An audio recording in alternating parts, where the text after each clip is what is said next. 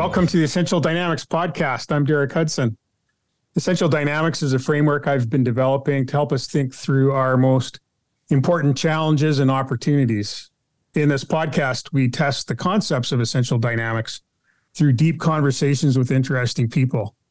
And today I'm really excited to have my friend and colleague, Anne McTaggart, back on the podcast because we're intending to have a deep conversation, and at least one of us is interesting people. So, Anne, thanks for being with me today, and thanks for being interesting. Well, thank you for labeling me as the interesting one. I appreciate it. It's great to be here today, Derek. Hey, this is a conversation that's long overdue. And let me just kind of back up a little bit and set it up. So Essential Dynamics is something I've been working on that I think really helps us view a lot of things we do in life as systems. And in the first couple of seasons, we were pretty broad. And in season 3 in the podcast, we've been focusing more on business applications of the concepts of Essential Dynamics. So I guess where I could start this particular topic is when I sat down at the beginning of the pandemic to try and put some pieces together to my problem-solving framework, to put that together. I really was thinking about the idea of a business model. And it wasn't the first time that I'd done that. I've been working for some time on what is a functional business model of an organization, and how would you set that up, and how did it work, and does that adequately describe some of the things that I've learned about business over the years? And I was surprised, actually, because Essential Dynamics is not strictly about business, and it's broader than I expected. And it hung together really well, so well that I think we're on episode 61 right now of the podcast. There's lots going on, but I really want to get back to this idea of a business model, because I think that a lot of organizations with some time and attention and deliberation could understand their businesses better and gain a lot by having what I call a business model. And I know that we've talked about it a lot. We've actually worked with clients to refine or implement business models, even probably going back to when we didn't know that that's what we were doing. Yep. So what we wanted to do, I think, for this episode is to have the conversation where we explore some of these ideas. So I think my first question, and it's for both of us, because we want to put this as in a fireside chat kind of context, is why would it be valuable to an organization to have a defined business model? So why don't you start and I'll jump in. Sounds good. Why is there value in creating a business model or understanding your business model? I would say right off the top that if you don't understand where you are, you also may not be able to plan where you're going very well. Do you find that organizations don't understand where they are? Sad to say, yes. If I look back on my university days, there's always a textbook that has this textbook organization that runs so well. But now that I've had a few years of experience in my career, I realize that the textbook is nirvana. And the clients that we have worked with over the last few years that we have been together, and I have worked with over my career, as well as even as an employee, there's always something that can be made better or improved to achieve a goal or a vision of an organization. And if you kind of know where you are and how things work in your business, you can do a better job at guiding the business to that goal. Well, I'm going to pick up on the phrase, know how things work in the business. Because one of the things we've talked about this before in our discussions of systems thinking, one of the things that we do to make complex systems manageable is we break them up into parts. Mm-hmm. And in an organization, we call those departments or divisions and put a vice president or a director in charge. Yeah. And one of the things that does in my mind is actually almost ensures that there's no person that understands the whole company's business model. Yes, definitely. You and I've had that conversation around the departments and the leadership. And when you bring everybody together, it often just creates thicker walls of silos. And I look back as well on my career, and I think, well, I didn't view it as silos, but that's exactly what it was. I always thought the problem was that people didn't communicate well enough across the organization. But I think when you think about it in the terms of the business being a system, no one really understands the whole system is really the problem. So one of the advantages then of a business model is that it is by definition a system view of an organization. Yeah. So let me try one thing. I know we've talked about this. Organizations are complex. There's lots going on. They're not designed like an electrical schematic, like they grow organically over time. Many people's decisions are involved. Reaction to many inside and outside events create the way a business operates. But if you step back, I think if you do enough work, you can create a system view of an organization by, using what we call a business model. And if you have that, it's not necessarily completely accurate. But what we're looking for is to have a theory or a hypothesis of how the business actually functions that's useful. It may not be perfect, it may not be complete, but we want it to be somehow useful to leaders of an organization. If you don't have that, then, what are you doing? How do you run the company? And just thinking back in your experience, Anne, have you had experiences where there was a business model that, actually practically people didn't understand? Short answer is yes. I think people think they have a business model, or they go through a process of, let's call, strategic planning, and they think that process then yields them a business model. So there's sort of a camp there. There's also a camp of folks that, even your auditors, when they're doing process mapping and looking for controls and things like that, they think that that's a business model, but it's not the business model. It's pieces of how things work, but it's not the full picture. Yeah. So pieces of a system are not the system. Correct. And so if you have, gross, you've triggered me. Audit, permanent file, process documentation of the purchasing system. That's not the system. Nope.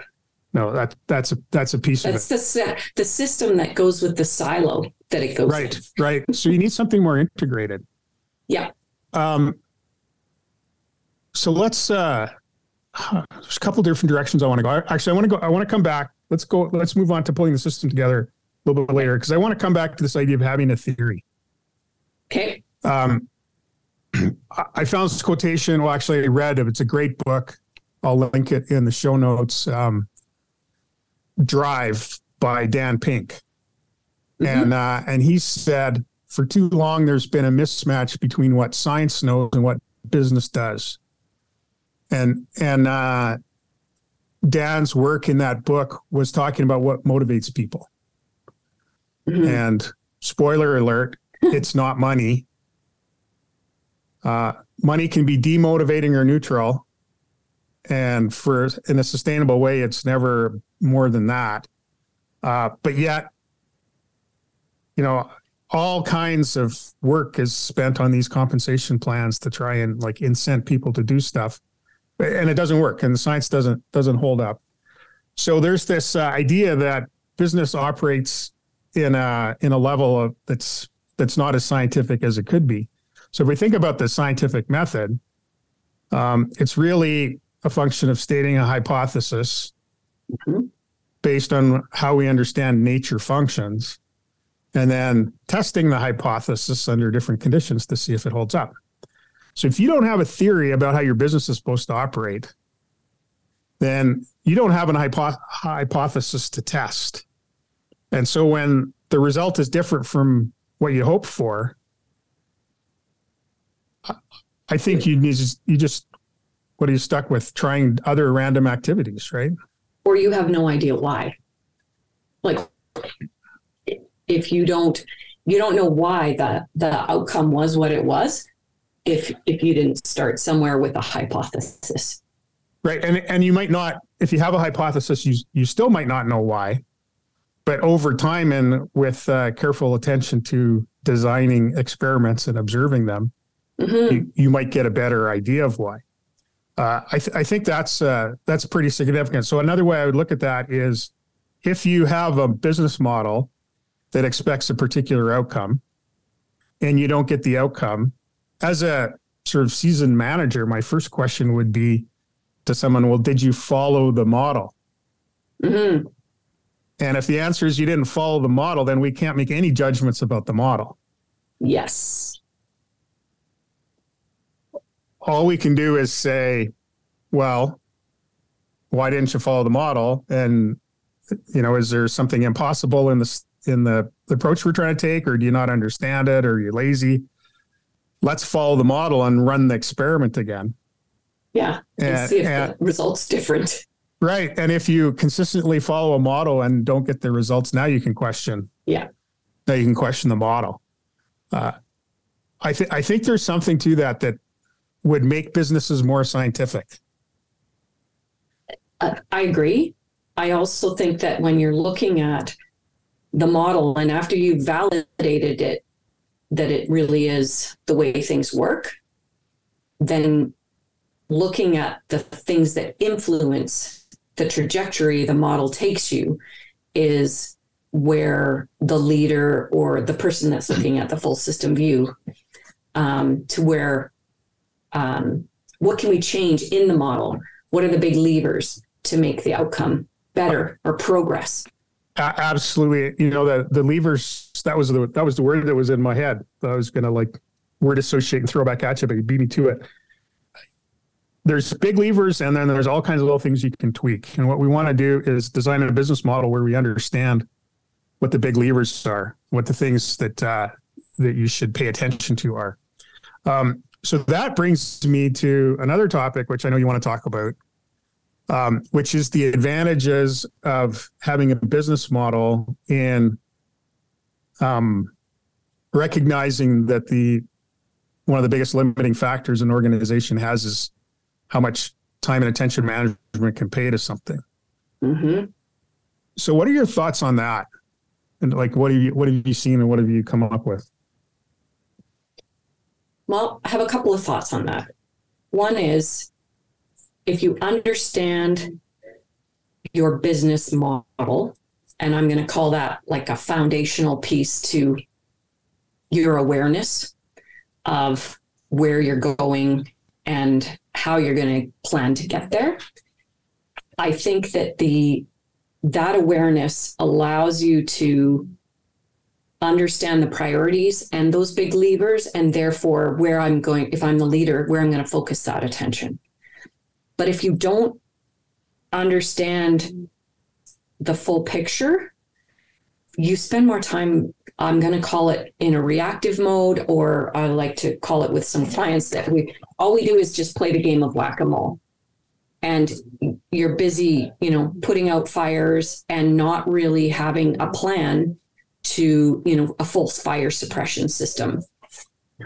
So we have this premise then that one of the critical resources an organization has is management's capacity to pay attention to something. Mm-hmm.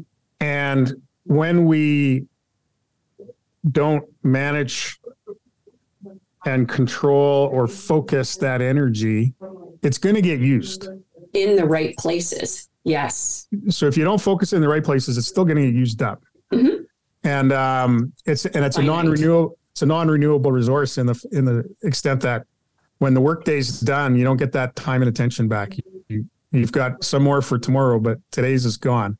And if you played whack-a-mole all day, and so having a business model perhaps takes a lot of that noise out. And like you said, you talk about levers, and you're looking for the things you can do to really make a difference in the organization. And the business model helps set those out. And then management can be careful about whether they pay attention to a particular thing or not, based on how the business model is set up. Yes. And I also think that the business model, once articulated and understood by the manager, is also the greatest taker down of the silo walls, but also a communication piece and decision support for people to use as a rubric to help them choose a path if they have choices. Okay, you just said like 3 important things. I know, sorry. I'm trying to catch them all. You talked about silos. Yeah. You talked about a communication piece, and you also talked about a decision-making rubric. Yeah. Which one do we want to pick up first? Well, let's first talk about the whole silo reduction program that a business model will give you. Because I know that you've had in your experience and us in our combined experience, we've talked a lot with clients around, when they get it and they've put the effort in to figure out that business model, and then they see it, and then they start to communicate it with their leadership team or their wider team, that the light goes on and they're like, oh, this is actually going to help us a lot. We're not working, when you look back on how you were working, you realize we were working at cross purposes or in our own little silos, and you can actually see the silos, and people then can recognize that. But I know you have a client that, had a big epiphany with their business model. You should tell people about that. Well, yeah. So this is just a point that I want to mark, and I'll carry on with your question, and that is that the business model is a opportunity to create a new mindset in an organization. Yes, I haven't seen strategies do that, but I've seen business models do that, and so there's that. So the client that you're talking about specifically, we were in a conversation with the CEO and another senior leader. And as we were talking about these silo problems and trying to get the organization focused, I said the business model is the boss. Mm-hmm. And the boss picked up on that so much that he tweeted about it, got T-shirts made up with the company logo, and it said the business model is the boss. And that created a mindset shift in the organization, that it's not whatever the boss is thinking in a particular day that's the important thing, which was a frustration to the boss because he's a creative guy. Mm-hmm.